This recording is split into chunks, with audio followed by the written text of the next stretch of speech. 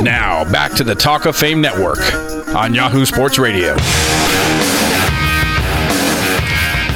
Our next guest needs no introduction, but I'm going to give him one anyway. Lance Alworth was the greatest wide receiver in AFL history, and some will tell you the greatest wide receiver of all time. He's been a Super Bowl winner, he's been a league MVP, and he still holds the record, tied by Calvin Johnson, for most games, that would be 5, with 200 or more yards and catches.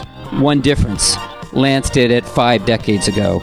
He's in the Pro Football Hall of Fame, the College Football Hall of Fame, the Chargers Hall of Fame. He was the first AFL player elected to the Pro Football Hall of Fame, and he's a member of the All-AFL team, the University of Arkansas's All-Century team, and the NFL's 75th anniversary team. Well, now he is ours. Lance Alworth, welcome to the show. Oh, thank you very much. It took a long time to accumulate all that. I didn't even realize that all that happened during these years. Well, that's why we're here. It did. That's funny. Hey, Lance, we had Gino Cappelletti on in the first hour, and Ron, tell him what Gino said. First of all, he said to remember you, or to remember himself to you, but then he said, Ron? Thank you. Yeah, Gino's a good friend of mine. He said, you probably forgot he was a defensive back his first year in the AFL, and he said it was a break for you that they moved him to offense because he might have been the only guy who could cover you. Tell him thank you very much. I appreciate that. Hey, Lance, when you left Arkansas, you were drafted by the 49ers and the Oakland Raiders, the AFL. Of course, the Raiders then traded you to San Diego, one of the great deals of all time. But then you signed with the Chargers instead of San Francisco. Why'd you take a chance on an upstart league? Well, honestly, it was really, at that time, we didn't really have any clubs in the South. So, when I was drafted, football was not what it is today. And at the time they drafted me, I got you didn't have agents or anything because there wasn't that much money. When I signed, I signed for a $10,000 bonus and a $20,000 salary for 2 years.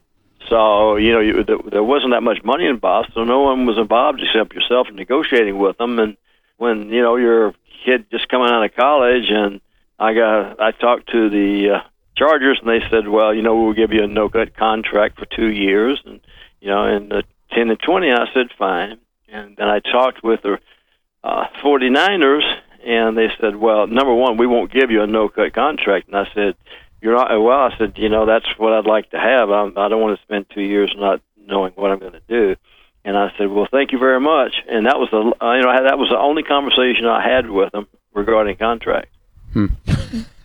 Wow. Things have changed.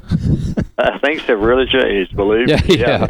It's remarkable, but that's where they were coming from in those days.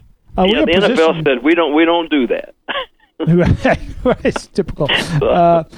Your position coach in San Diego was a guy I got to know well, covering the Raiders for many years, Al Davis.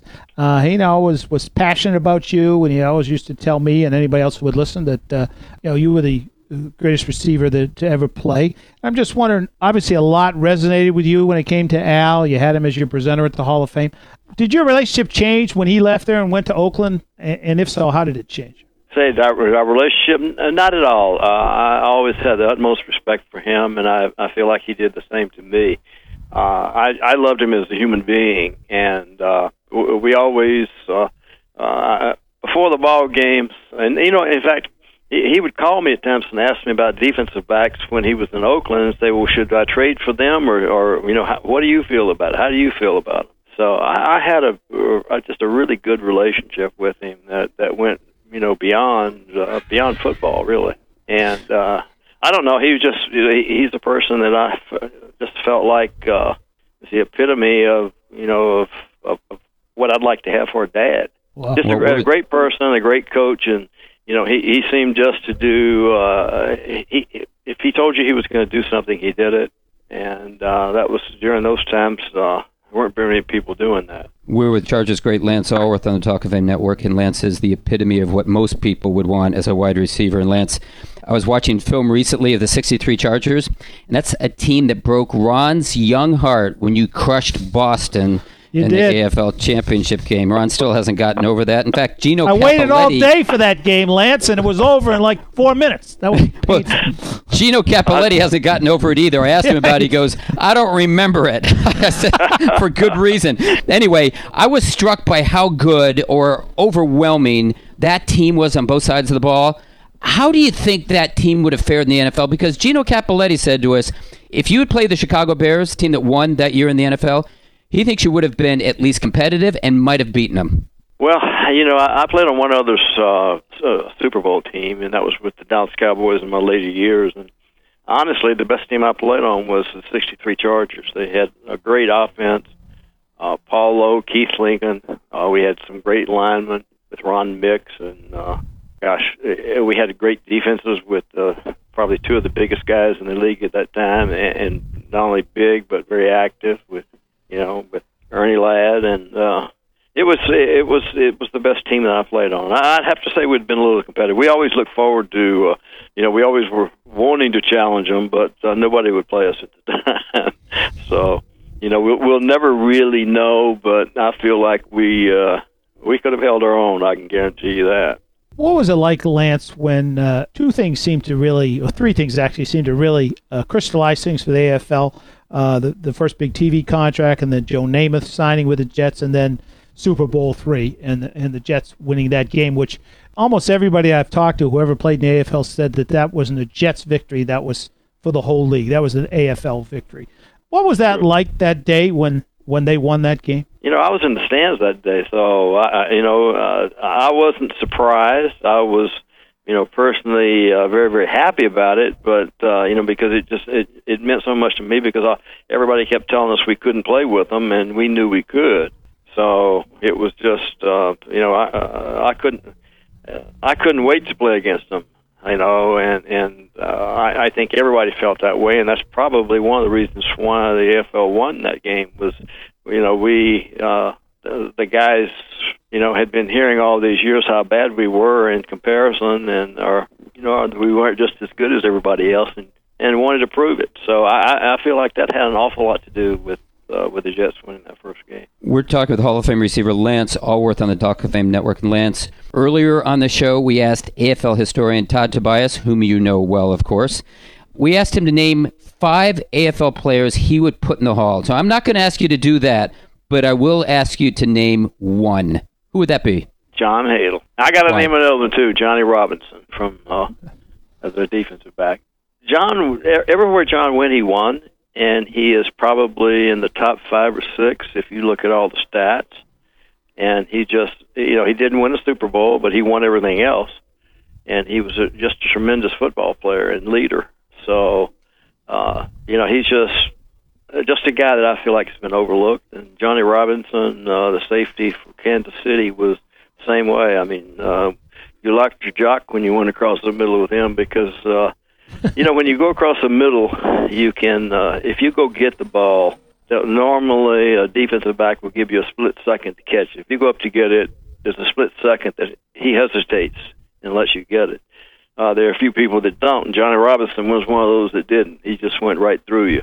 So, he had my respect, and I think his record shows that, he probably, he deserves recognition. He was a great ball player. I watched those games, AFL games, as a kid, and was a fan of the league, obviously, because I was growing up in Boston. They had Gino and the Patriots and all, and now I watch the game now, and I'm wondering, from your perspective, how do you think you would do today under the current NFL rules, which they call limited contact, I call no contact, as opposed to when you were trying to run through there and Willie Brown was knocking your face off and all of that?